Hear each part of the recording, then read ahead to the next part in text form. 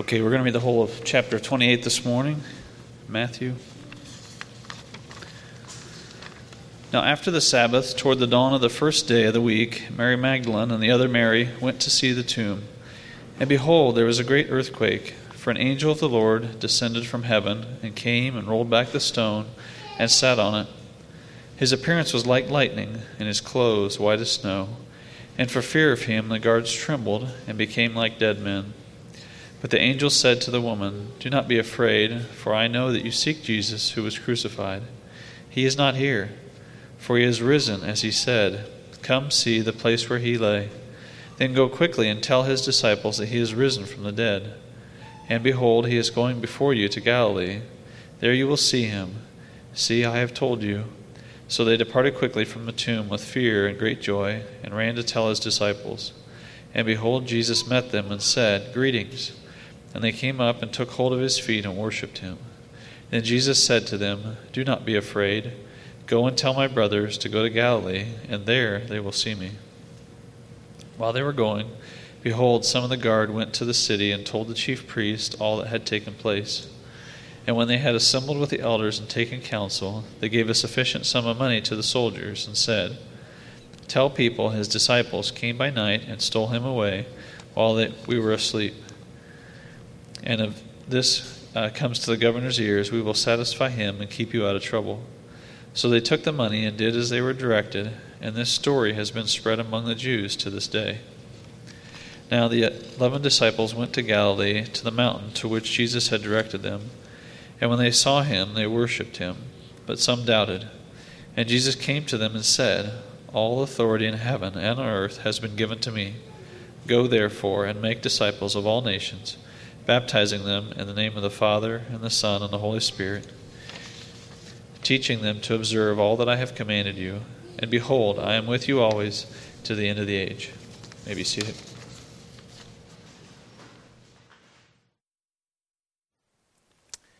Good morning. Would you pray with me as we begin our time studying God's Word this morning? Father in heaven, hallowed be your name. Father, we see in your Word that you alone are God, that there is none like you. And Father, we, this morning, as we prepare our hearts to read, hear your Word, Father, I pray we be reminded that you are King of kings, that you are Lord of lords, that you are mighty, that you reign supreme above all things, that you're always at work, even when we may not be able to see visible evidence. Your sovereign hand controls all things, and nothing happens apart from your view.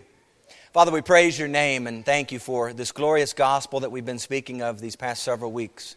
May the words, Father, I pray this morning, may the words of my mouth, the meditation of my heart be pleasing in your sight. And pray that this commission that you have placed before us, Father, I pray that it would become real to us, ring true to us in our spirits this day. Show us from your word what it means to make disciples of all the nations. It is our desire as your people to walk in obedience to what you have commanded. And so with the sword of the Spirit as our guide, and with the power of the Holy Spirit as our source of strength, Father, I pray we would be boldly about your work of making disciples, trusting that you will continue to accomplish your purposes through your church. So we thank you, Father, for your loving kindness, and we ask just now that you'd open the word to us. Give us ears to hear what the Spirit has to say to this body of believers here at Hope in Christ Church. And I pray this in the name of the one in whom you have granted all authority in heaven and on earth, Jesus Christ. Amen. Well, we have been making our way through this series on the gospel markers. We're week 7 of 8. And we've been talking about the problem that we have, sin problem. We talked about the solution. We talked about our connection, our union with Christ. We talked about our fellowship with God the Father through Jesus Christ, our fellowship with one another. We talked about the power source that's needed in order to be able not only to combat sin, but to walk this life, this gospel, to live this gospel out. The power source necessary, and that's the Holy Spirit. And then last week, talked about the context in which we get to do all of this. It's the context of the church He's given to us to be able to live out this gospel. Today, after hearing about the church, it's important that we understand and follow up from a teaching on the church. What then is the church to be about? I believe this is a natural segue from speaking about the church. And we're going to talk about the commission. The commission, making disciples of all the nations. That's the commission. A very important, significant commission given to us. As we think about this commission, it's probably a good thing to ask the question, what is a commission? We know that this is, many of us, we know this is called the Great Commission text in the Scripture. But what is a commission? Some simple definitions or handles may be helpful here. An authorization or command to act in a prescribed manner or to perform prescribed acts could be deemed a charge, if you will. A commission being an authority to act for or act in behalf of or in place of another. A commission being a task or a matter that's entrusted to one as an agent of another. What then makes this a great commission? In what sense is this commission truly great? Let me give you a couple things that come to mind as we think about great, the Great Commission. It's great in the terms of its weight and its priority. You see, making disciples is the primary work that He's given to His church to carry out. So it's weighty. It ought to be weighty. It's priority with God. It's great in terms of its content. This commission is gospel-oriented and therefore has the power to save. It's great because of the one who delivers it. The psalmist says His greatness is unsearchable and He is greatly to be praised. But it's great also in the sense that because of the privilege that's been given to us in Christ. We are acting as ambassadors for Christ in this and are under obligation to steward the responsibility well for the Lord's sake. The text before us this morning is perhaps one of the most well-known texts in the entire New Testament, if not the Bible as a whole. Apart from John 3:16, this may be top 2, top 3 well-known scriptures in the biblical text. And yet the more I read it, the more convinced I am that the church has abandoned her post in this. The commissioning statement spoken by Jesus has been given lip service on many occasions and relegated to nothing more than an intellectual artifact. Yeah, I know about it.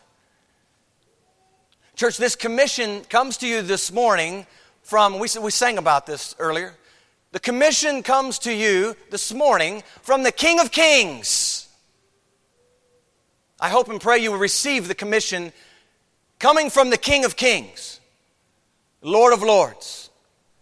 And because of that, we should especially receive these words with great care and attention. This is the King's commission. What we speak of here in Matthew 28 is top-level priority for the Church of Jesus Christ. It's not a program, nor is it intended to be a spiritual checklist item to accomplish at some point in your Christian journey. This commission was given during a period of uncertainty. The commission comes from the King after His resurrection, before His ascension.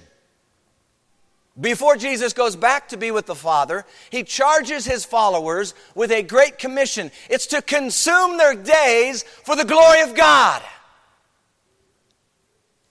Church, does it do that for you? Has it consumed your days? Have your days been spent and lived out for the glory of God? Jesus as King is significant in Matthew's gospel. That's the summary distinctive of Matthew's gospel. In 28 chapters, Matthew presents Jesus Christ as King. He's the newborn King upon arrival. He delivers a message fit for His kingdom and calls His followers to live as subjects of the King. That's Matthew 5, 6, and 7, the Sermon on the Mount. It's a message from the king talking to his subjects about what it means to live in his kingdom. And all throughout Matthew's gospel, you see, he's not only the king of the Jews, but king of all creation, church. This king cannot be thwarted. Death has no hold on this king. And just recently, in fact, in the context, the king has been raised from the grave. The tomb is empty, and the king is about to make himself known to his disciples at the mountain in Galilee. That's where verse 16 picks up. His disciples are journeying to Galilee. This journey serves as the precursor leading up to the Great Commission. So verse 16, I want us to see this faith journey to see the king. There's a faith journey, I believe, that's going on. The faith journey to see the king. Look at verse 16. Then the 11 disciples went away into Galilee to the mountain which Jesus had appointed for them. Now here we need to ask some observation questions of the text. Why 11 disciples? Thought there were 12, some of you might be saying. Okay, context, important. Let's make sure we have context. Judas, just a chapter or two ago, Judas has hanged himself. In Acts chapter 1, we're going to see Peter stand up, right? Before the Holy Spirit comes, Peter's going to stand and he's going to go back to Scripture, talk about the importance of having a replacement for Judas. Matthias is going to be that replacement. Matthias hasn't yet replaced him. There are 11 disciples in the place right now. And so the 11 disciples are going to Galilee. Here's another question to ask of the text. Why are they journeying at this time to go to the mountain of Galilee? Chris read the text this morning. And in the text this morning, there are two clues. There are two pieces of information that are very helpful in answering this question. Why are they going to Galilee? If we just go backwards from where we're at in our text, we see that in verse 10, the women, as they're leaving the tomb to go tell the brethren, Jesus encounters them. And he says in verse 10 of Matthew 28, do not be afraid, go and tell my brethren to go where? To Galilee. And there they will what? See me. If you go backwards, the women there are at the tomb. Remember, the angel shows up. And the angel in Matthew 28, verse 7, go quickly and tell his disciples that he is risen from the dead. And indeed, he is going before you into Galilee. There you will see him. Behold, I have told you. So this angel who came down on the tomb on that resurrection day announces the news to the women. Not only that Jesus is risen, not only to come inside and see for yourself, he's not here. Not only to go and tell the disciples that he's risen, but he reminds them of where they can see Jesus. Church, there's a wonderful principle here. We have to at least acknowledge the principle. Are you pointing out to other people today where they might be able to see Jesus, how they can find Jesus, or are you a hindrance to them seeing Jesus today? Whatever circle it may be in your household, maybe in your workplace, but this news is going before them, going where they can see Jesus. If we go backwards in the text, look at chapter 26. Let me give you one more piece of information, one more clue. Text helps us identify other text in that same passage. Look at Matthew 26, 31 and 32. This is before Jesus has gone to the cross, church. Jesus says to them, after they've had their Lord's Supper, their final supper, all of you will be made to stumble because of me this night. For it is written, I will strike the shepherd and the sheep of the flock will be scattered. Look at verse 32. But after I have been raised. After what? After I've been raised. Matthew 28, context. He's been raised. Jesus here says, after I've been raised, I will go before you to where? Galilee. Church, I want to help you see from the Scripture. It's helpful to know when it says they're going to Galilee, ask questions of the text. The Bible oftentimes answers the questions that we're asking. And here it does it very well on 3 different occasions in a very short period of time. So this mountain in Galilee is the mountain Jesus himself had appointed on his own authority. This was to be the meeting place. They were going to see him at the mountain in Galilee. It's important we also understand they are in the area of Jerusalem. Christ was crucified just outside the city. And so from the area of Jerusalem to Galilee, we're talking about 65, 70 miles, give or take. Walking distance would have taken perhaps a couple days. The disciples went away into Galilee. The idea that they journeyed into Galilee. They journeyed to this mountain for what purpose? To see Jesus. You know, in many ways, I envision this journey as a faith journey. As they're walking along, I wonder what kind of conversation they had. They had a conversation, I'm sure, or many conversations along this journey. You see, they had heard the reports from the women that Jesus was alive. And they had no doubt heard the reports that had been circulating that Jesus' body was missing. According to Matthew 28:13, I found this interesting in the context, that the soldiers themselves, right? They went into the city and reported to the chief priests all these things that had happened. The soldiers were given large sums of money, and they were told, in case anyone asked about a missing body, here's the story you need to recite. His disciples came at night and stole away the body while we slept.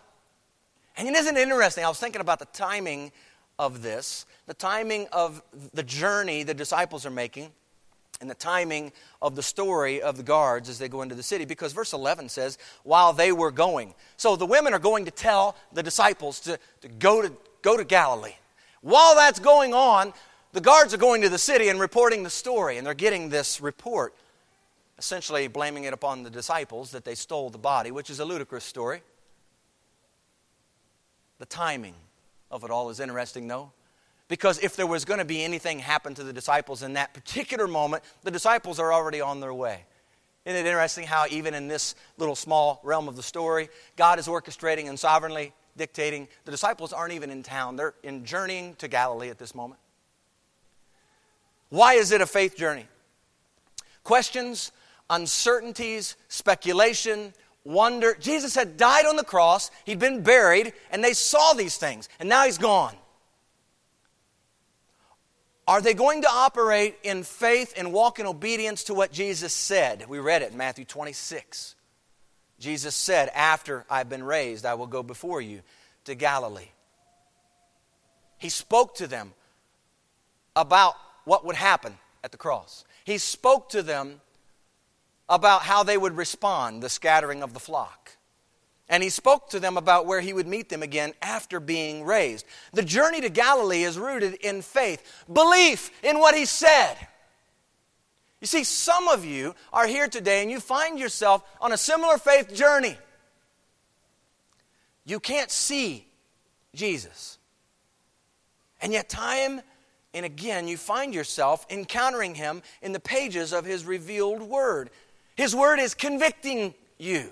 His Word is challenging you. His Word is calling you to put these things into practice, to exercise faith.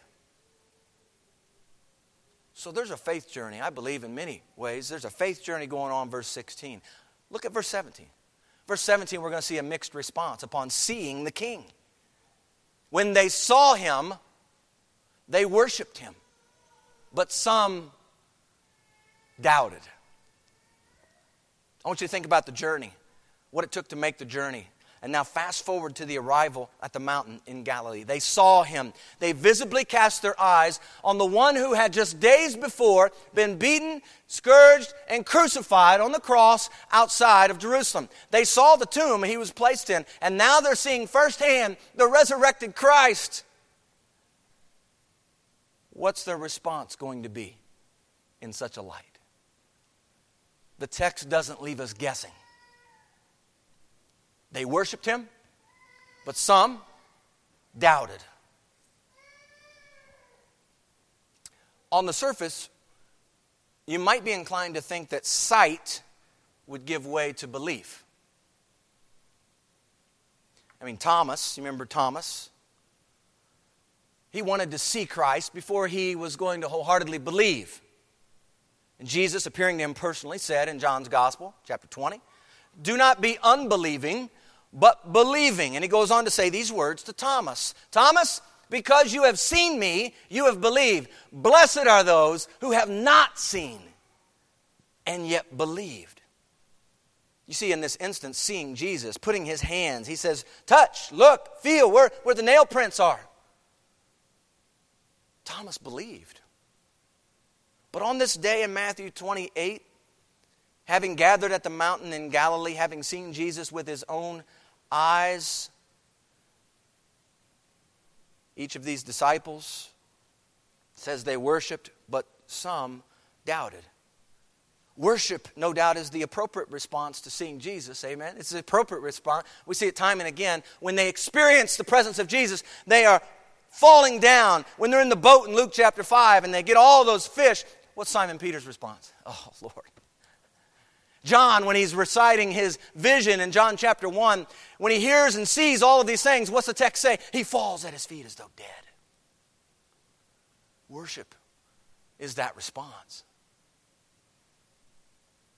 But we see here in the text doubt, wavering, hesitation. This too, according to the text, is a response at the mountain in Galilee.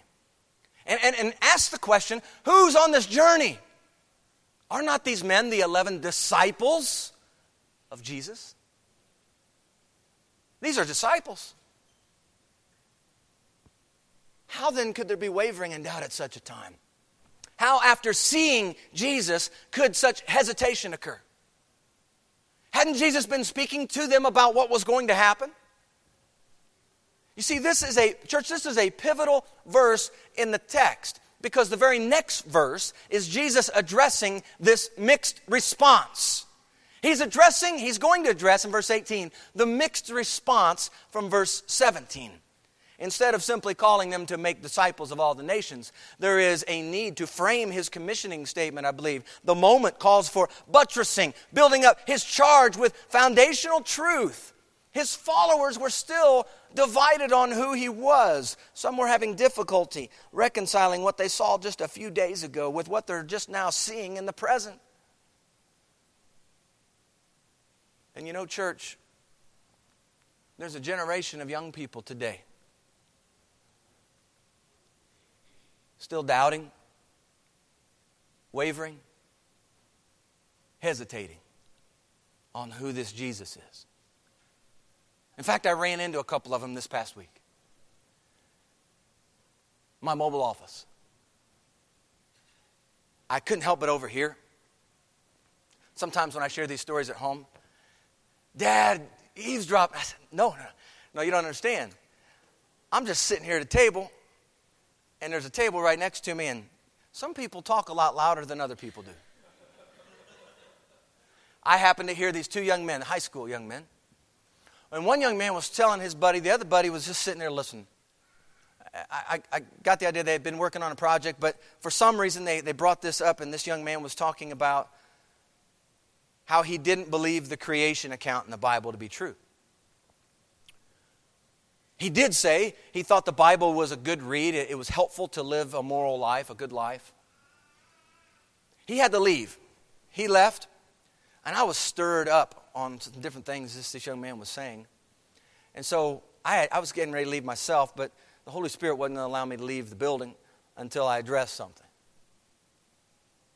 And so I introduced this young man, goes over and sits in one of those nice comfy chairs, and he's got his laptop and puts his headphones in, and I went over, I just tapped him. I said, excuse me.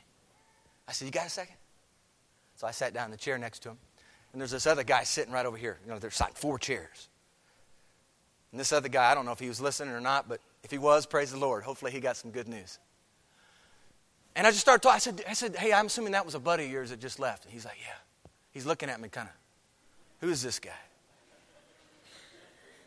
He did. It was one of those looks. What'd I do? Who are you? And I was asking him about Christianity and asking him if he believed what his buddy was telling him was true.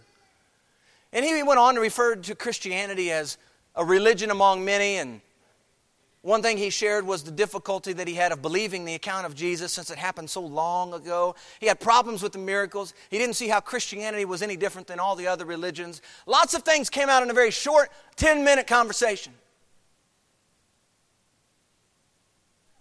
See, there was a lot of doubt, there was a lot of wavering, a lot of hesitation in the life of this young man. He didn't believe who Jesus truly was. He didn't believe in any absolute truth. He didn't believe in the miracles. He didn't see Jesus as the one way to God the Father. He didn't see Jesus as God. And I was there to reassure him. I was there to just simply give him a different story. I wanted him to know that there is another option besides what your buddy just said. Because what's in this word, and I had my word, opened it up and used a couple scriptures that came to mind as he was talking. And the Lord gave some scriptures to refute some of the falsehood that he had accumulated in his heart and mind over the years. I wanted to let him know this is the truth. That Jesus is the way, the truth, and the life. That no one comes to the Father except through Jesus Christ. And we left the conversation. I just urged, pleaded for him to check it out. Check it out. Don't allow a buddy or anybody else to tell you this is the truth. And I praise the Lord that He allowed me to be able to speak to this young man, and who knows what will happen as a result of it. But you know, I share the example, church, as a reminder that there are people still today doubting, wavering, on the fence, teetering. What are they going to do with their life? How are they going to live their life? And there are people like that young man's buddy who are speaking falsehood, speaking worldly stuff into the hearts and minds of other people. Listen, if no one speaks the truth, all they're going to hear is the stuff of the world and the garbage that's not true. You've got to speak. It might be uncomfortable. Some of you are sitting in the chairs right now and you're thinking, well, it's easy for you. You're an elder. You're a pastor. Let me tell you, it was not easy for me to do that. Everything in my flesh wanted to leave the building, get in my car, and go away. But there is no way I could have gotten in my car and left understanding that the Lord was prompting me to say something to this young man. Church, we've got to be willing to speak. A lot of people doubting today. A lot of people wondering. I share all this with you to remember the commission set forth in the text. There's lots of this doubting, wavering, hesitant, all these kinds of people that you're going to have to encounter. And we need to understand, they all believe something about Jesus. They all have an opinion about Jesus, don't they? The Bible says in Romans chapter 1 that all men are without excuse. All of them. God's word, church, is either true or it's not. Jesus is either who He says He is or He's a liar. The Great Commission is a charge to those who are followers of Jesus, disciples, to present Jesus in both word, deed, thoughts, actions to those who are in the world.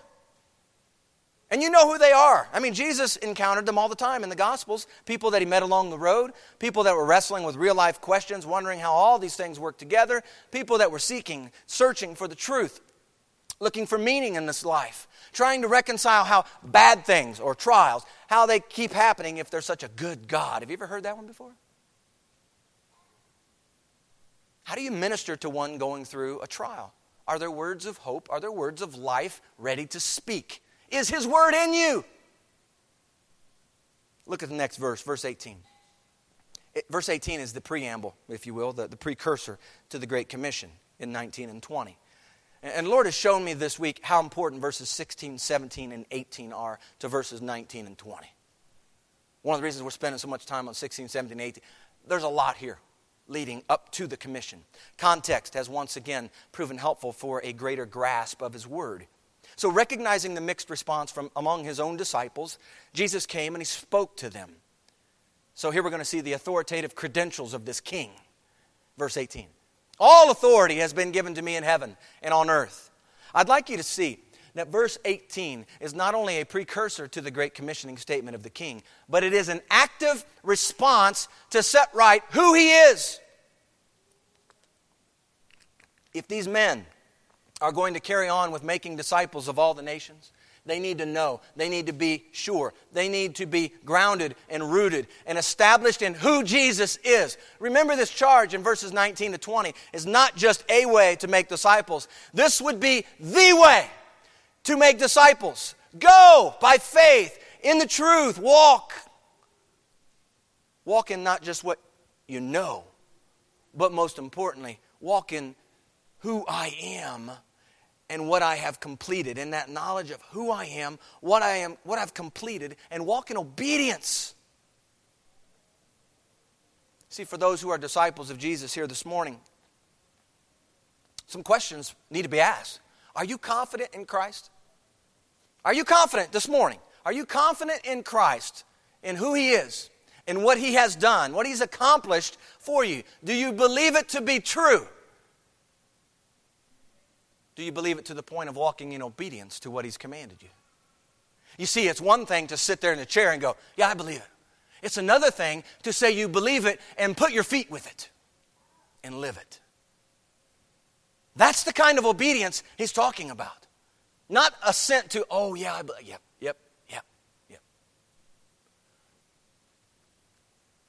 That's only a small part of being a disciple. Walking and living and obeying this truth must accompany.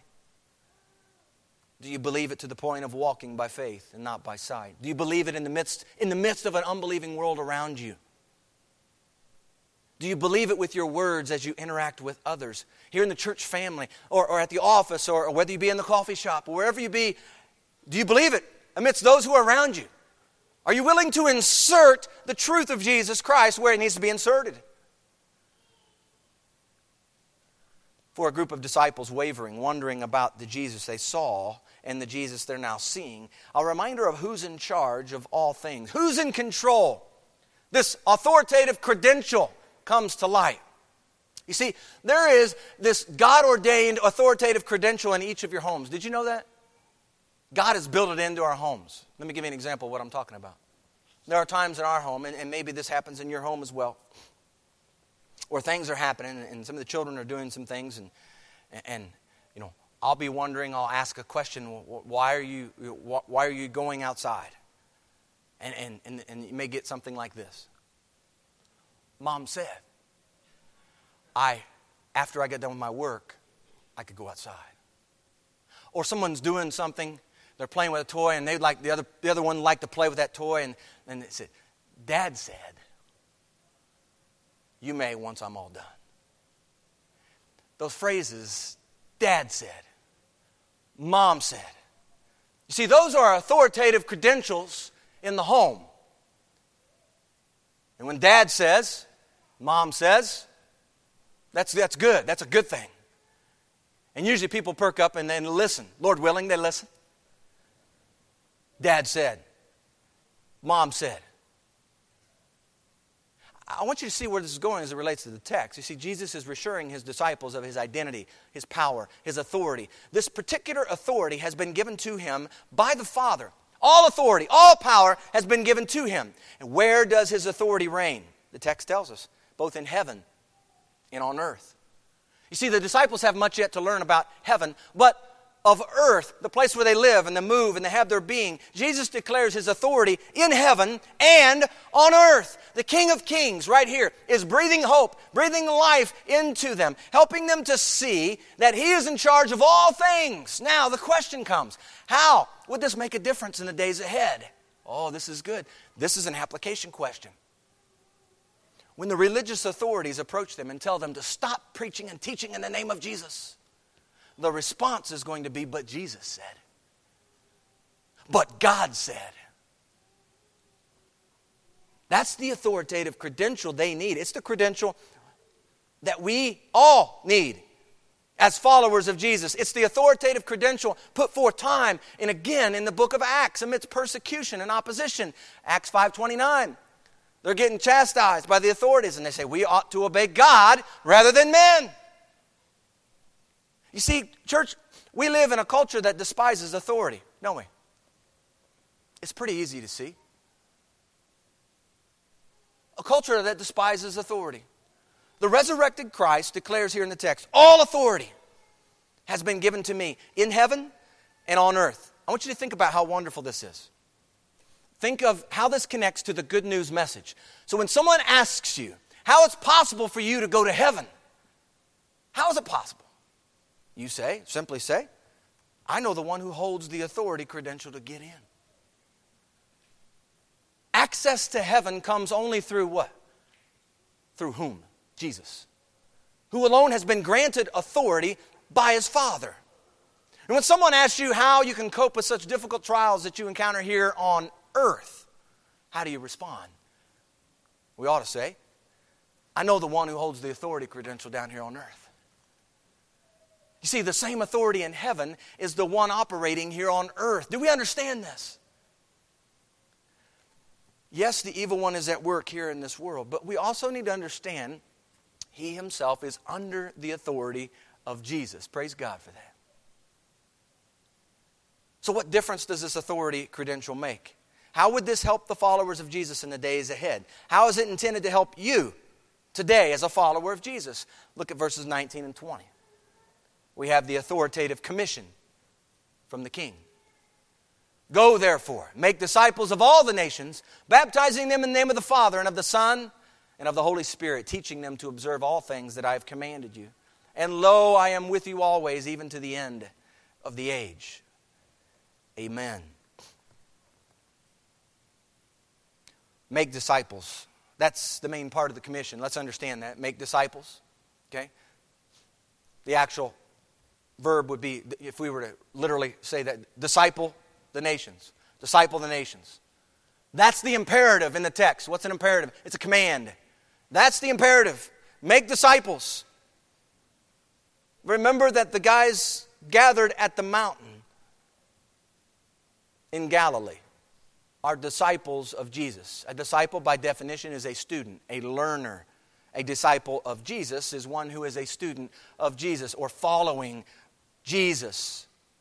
Obedience to what Jesus would have them do.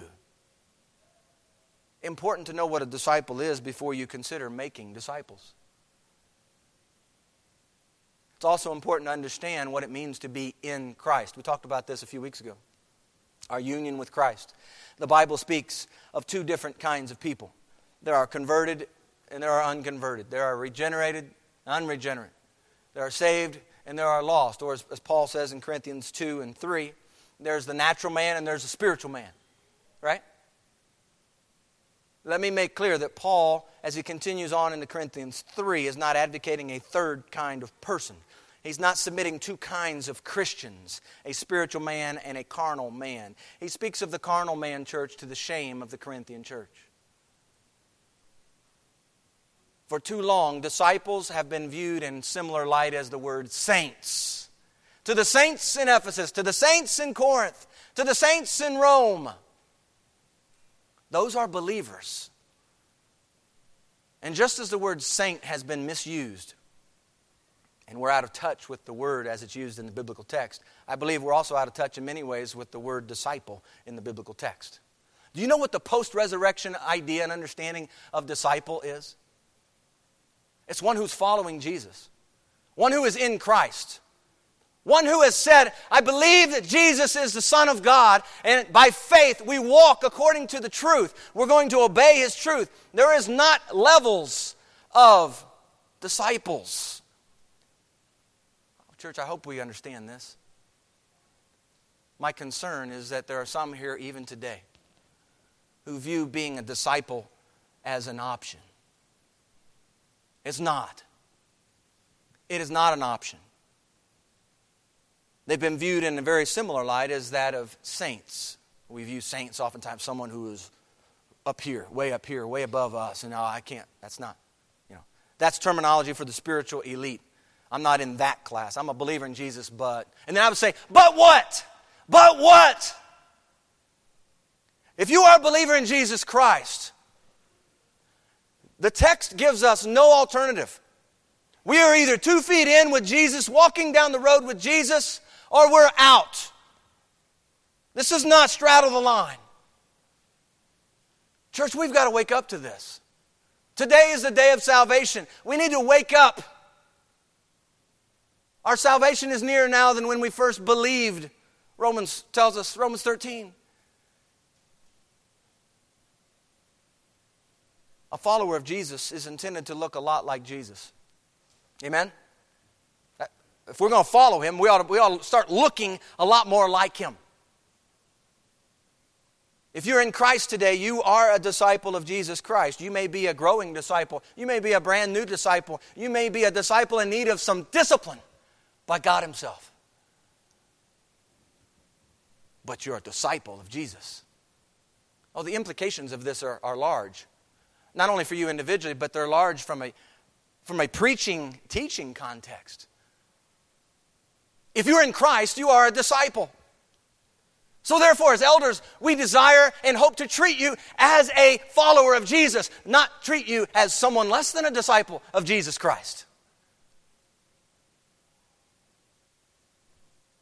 There are implications here, church.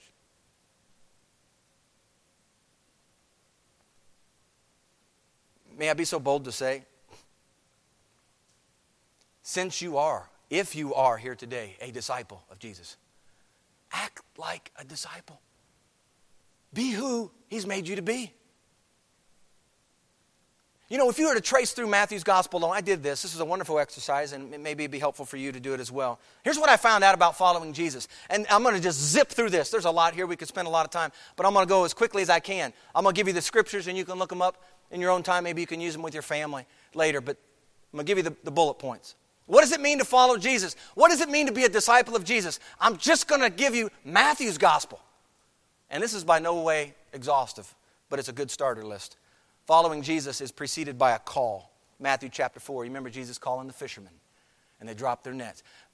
Following Jesus is preceded by a call. Following Jesus, if you look at the end of chapter 4, and at the end of chapter 4, it's interesting because there are lots of people that are going to Jesus, and He's teaching, and He's healing, and He's preaching. And I'm drawn to verse 25, and I'm drawn to ask the question, why are you following Jesus? Because in verse 25, great multitudes followed Him. They were following Him because He was doing all of these things. Just like in John chapter 6, multitudes were following Him. Why? Because they got their bellies full. Why are you following this Jesus? Following Jesus targets the heart. Matthew 5, 6, and 7, the Sermon on the Mount. Jesus is addressing the heart time and again. He's addressing the heart. Following Jesus may press against your personal comfort zone. This one we go, ouch. This one hurts. This one is difficult. Foxes and birds have place to sleep and stay. But the Son of Man has no place. People say, I'm going to follow you, Jesus. He makes sure that they know what's involved in this. This is going to take you out of your comfort zone. Following Jesus is for sinners only. The story of Matthew himself is wonderful. The writer of this gospel, carried along by the Holy Spirit, Matthew 9 through 13. He goes by the tax collector's booth, and Matthew follows. It's for sinners only. In fact, that's why He came, right? Not for those who are already well, but He came for those who are sick, in need of a Savior. Following Jesus leads to suffering and persecution. Matthew chapter 10, 16 through 39. He tells them what's going to be happening. Persecutions are coming if you follow Jesus. Following Jesus, Matthew 11, 28 to 30. Following Jesus is lightening your load. Come to me, all you who labor and are heavy laden, and I will give you rest. Take my yoke upon you and learn from me. I'm gentle and lowly in heart, and you will find rest for your souls. For my yoke is easy and my burden is light. Following Jesus is lightening your load. A lot of people think following Jesus is a bunch of rules I got to keep. Following Jesus, according to the Word of God, is lightening your load, church. Following Jesus produces good fruit. Matthew chapter 13, 1 through 23. Parable of the sower. Says that seed received on the good ground is one who hears the Word, understands it, who indeed does what? Bears fruit and produces. A disciple of Jesus Christ, a follower of Jesus, is to produce fruit. Following Jesus costs everything. Matthew 13, 44 through 46. You remember the parable, the kingdom of heaven is like a treasure hidden in the field, and the kingdom of heaven is like a merchant seeking beautiful pearls. It costs everything. Following Jesus costs everything. Following Jesus demands denying self and taking up a cross. Matthew 16, 24 through 27. If you're interested, desire to follow after Jesus, follow after Him, denying self, taking up the cross, is the prelude to following Him. Following Jesus requires biblical conversion. Matthew 18, 3 and 4. He calls that little child and sets him in his midst and says, assuredly I say, unless you are converted. The word there, unless you are changed inwardly. And become as little children, you will by no means enter the kingdom of heaven. Following Jesus requires a heart for the lost. Matthew 8, verse 10. Take heed that you not despise one of these little ones. Verse 11, the Son of Man has come to save that which is lost. Following Jesus requires a heart for the lost. Some of you in here, let's just take this. Let's apply this. Ask the question. Do you share the same burden, same heart that Christ has for the lost? Or do you see them as fringe folks you'd just rather not interact with? Following Jesus means that we're going to have a heart for the lost. This is not an option. Following Jesus means letting go of all other rivals. Matthew 19, 16 through 30. Letting go of all other rivals. Remember the rich young man? What do I still lack? He says, go, sell what you have, give to the poor, and you will have treasure in heaven. And then he says, come, follow me. Being willing to let go of all other rivals and follow Jesus.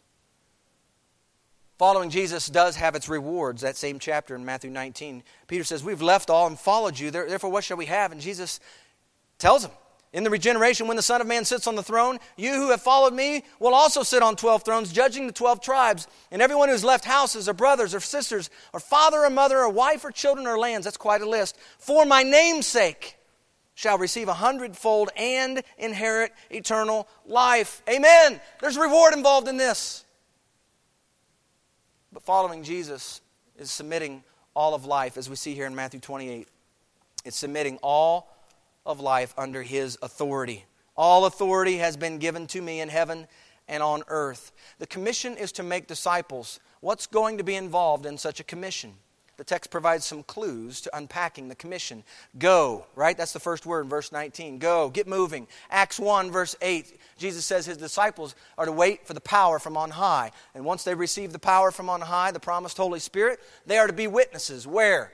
First of all in Jerusalem, then in Judea and Samaria, and then to the end of the earth. The commission here in Matthew 28 begins with movement. Go.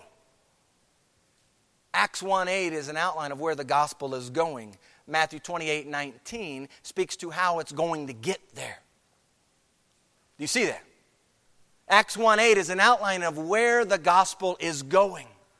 Matthew 28:19 speaks to how it's going to get there. His disciples are commanded to go. The very nature of the task set before them implies movement. Make disciples is an imperative, a command. But where is the follower of Jesus to make disciples? Of all the nations, of all the people groups. Ta ethne, ethnic groups, people groups. So making disciples then is not confined to your home. We'll talk just a moment about the importance of at least beginning there, though. It's not confined just to the church family, not confined to those in your immediate sphere of influence. Making disciples ought to be prioritized within your own home. But the scope of making disciples extends to all the nations. Now, this is significant, not only for you personally, but also contextually. See, Matthew is a Jew writing to Jews about a Jew, who's Christ. And yet the Gospel of Matthew concludes with the king's authoritative command to make disciples of whom? All the nations. Not just the Jewish nation, but all the nations, all people groups. Much could be said about implementing all the nations. Suffice it to say here, there's plenty of work for the follower of Jesus Christ. Amen? Plenty of work. Have you had a small view of this Great Commission? Does your vision of the Great Commission align with what the text says?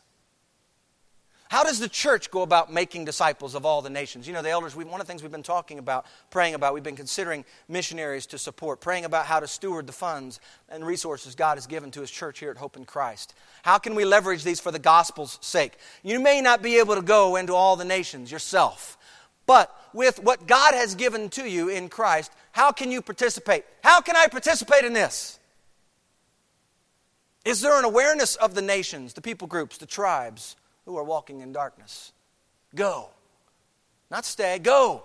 Not remain content with the status quo. Go. with a view to the nations. Remember the picture in Revelation 7, 9, and 10. And John says here, after these things I looked, and behold, a great multitude which no one could number, of all nations, tribes, peoples, and tongues, standing before the throne and before the Lamb, saying, salvation belongs to our God who sits on the throne and to the Lamb. Do you see? There are going to be people in heaven who are going to be a little different than you. They're going to look a little bit different than you, right? But they are going to be the ones also worshiping God, and they're going to be the ones declaring salvation belongs to our God. He's their God too. How's it going to get there? How's it going to go? See, this is God's plan A. And He doesn't have another. I mean, this is the way that the gospel is going to move forward. Through His disciples, through His followers. The word's going to go forward. This God that we serve through Jesus Christ is a God of the nations. He's not confined in a family integrated church. Can we just say that? He's not confined in any man-made denomination. He's not confined in that. There are some who hold to that.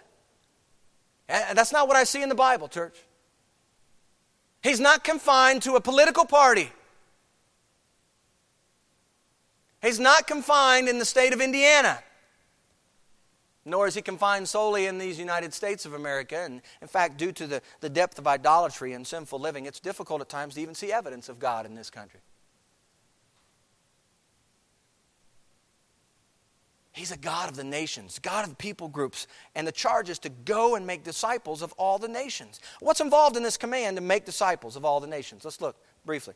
Baptizing them in the name of the Father and of the Son and the Holy Spirit. In baptism, what happens? One identifies himself as a follower of Jesus. So we're helping people come to the point in time. Obviously, God, through the Holy Spirit, is doing this work, but we, as His tools, as His vessels, are helping people, coming alongside people, to the point where they can make confession, proclaim Jesus is Lord.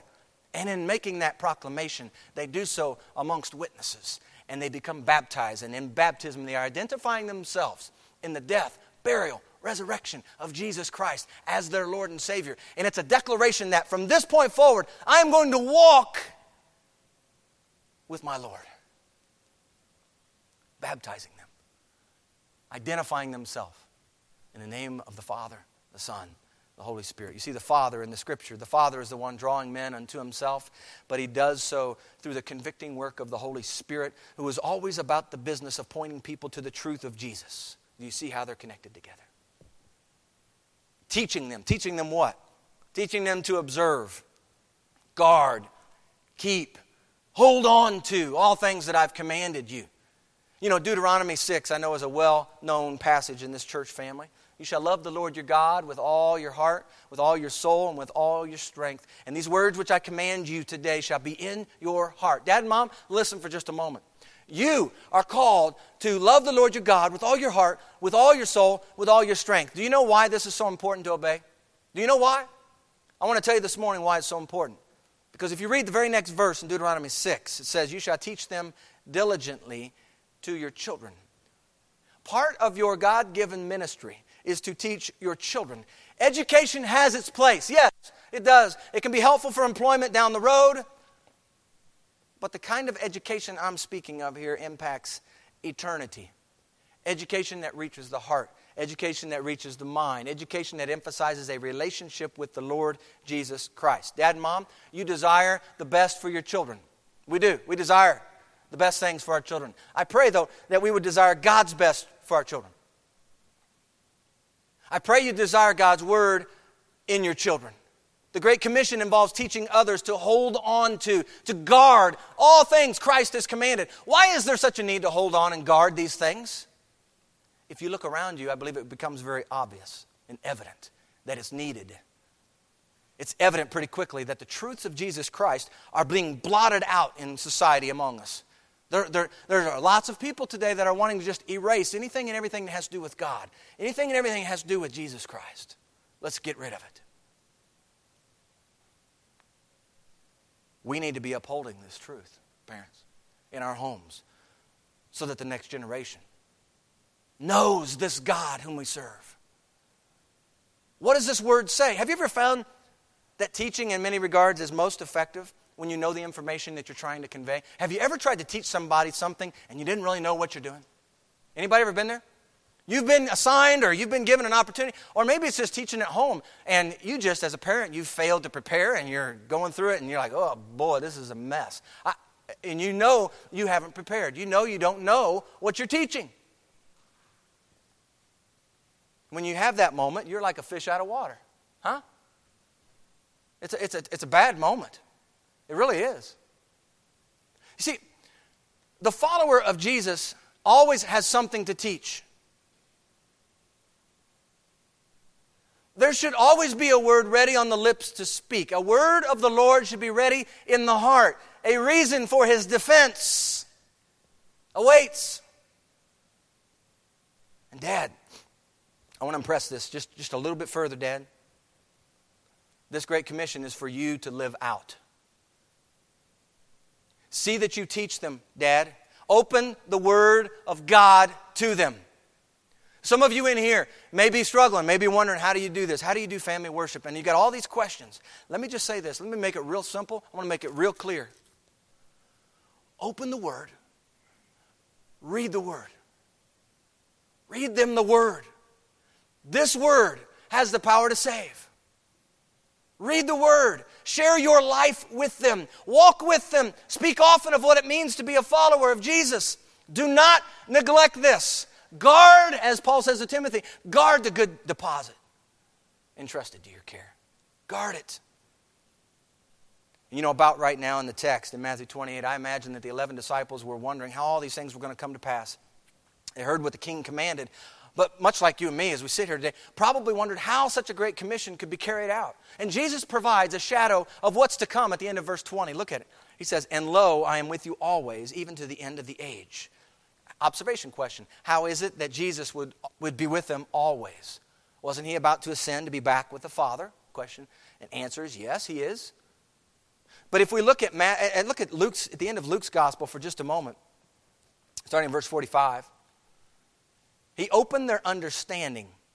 Chapter 24, verse 45, that they might comprehend the Scriptures. Then He said, "Thus it is written, and thus it was necessary for the Christ to suffer and to rise from the dead the third day, and that repentance and remission of sins should be preached in His name," to whom? "To all nations, beginning at Jerusalem.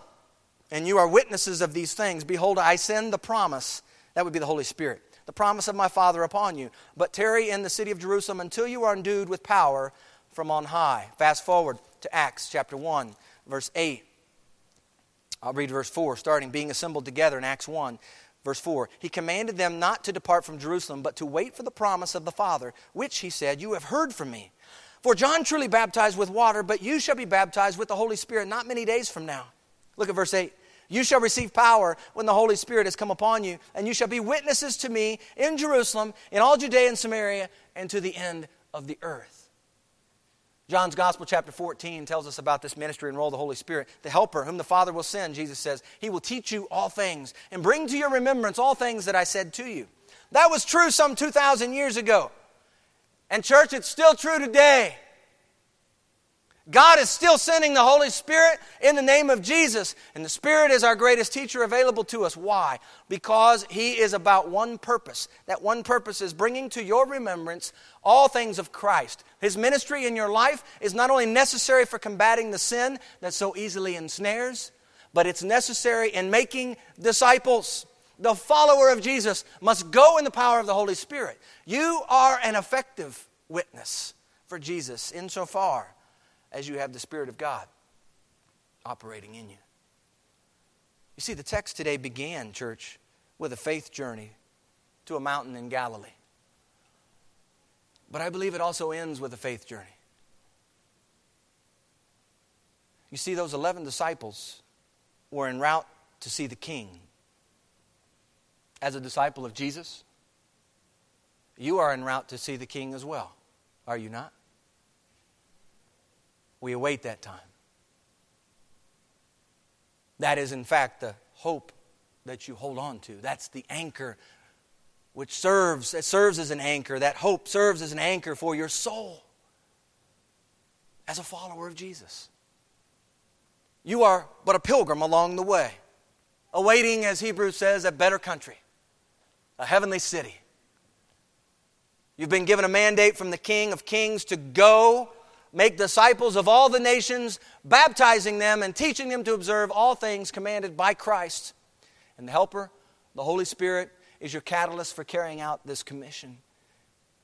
And the commission has been entrusted to Christ's church. This is a commission we take part in together, being in Christ. Your life is not your own. You've been bought with a price. The follower of Jesus is deemed an ambassador on Christ's behalf, charged with carrying out a divine commission here on earth that impacts souls for eternity. Do we see this? We've been charged with a commission to be carried out in this lifetime, here on this earth. And it's going to impact souls for all of eternity, church. As a child of the King, you have been authorized. You've been delegated this authority by your master, by your King, for this particular work. So, church, let's be about going, making disciples, being a disciple in the process, understanding that you are in Christ a disciple.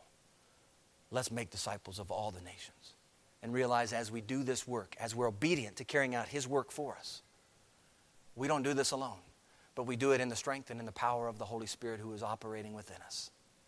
That's good news. That's wonderful gospel to remember. Let's pray.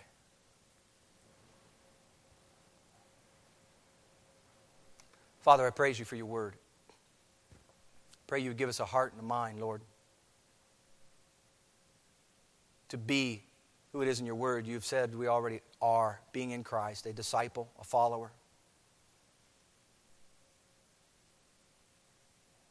I pray, Father, that you would help us to see how grand and vast and large this vision is that you've given, this charge to go and make disciples. That as a church that we're to be about this together. Father, I pray that you'd help us to get our eyes off of ourselves, get our eyes off of just our family life.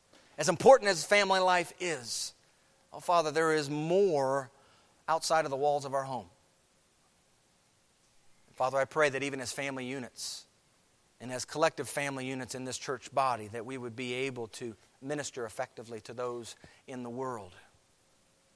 That we would have the same kind of heart toward those in the world as you yourself had through Jesus while He was here.